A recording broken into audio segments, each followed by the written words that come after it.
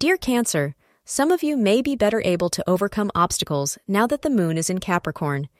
You may encounter situations that make you feel stressed and frustrated.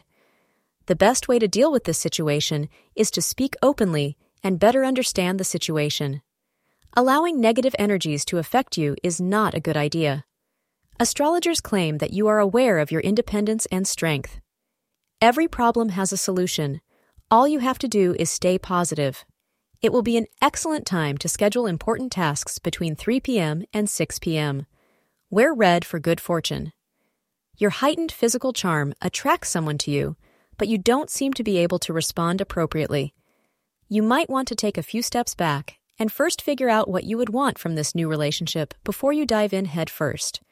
You may find that you are in something that you don't know how to handle if your head is not clear when you go in. Thank you for being part of today's horoscope forecast. Your feedback is important for us to improve and provide better insights. If you found our show helpful, please consider rate it.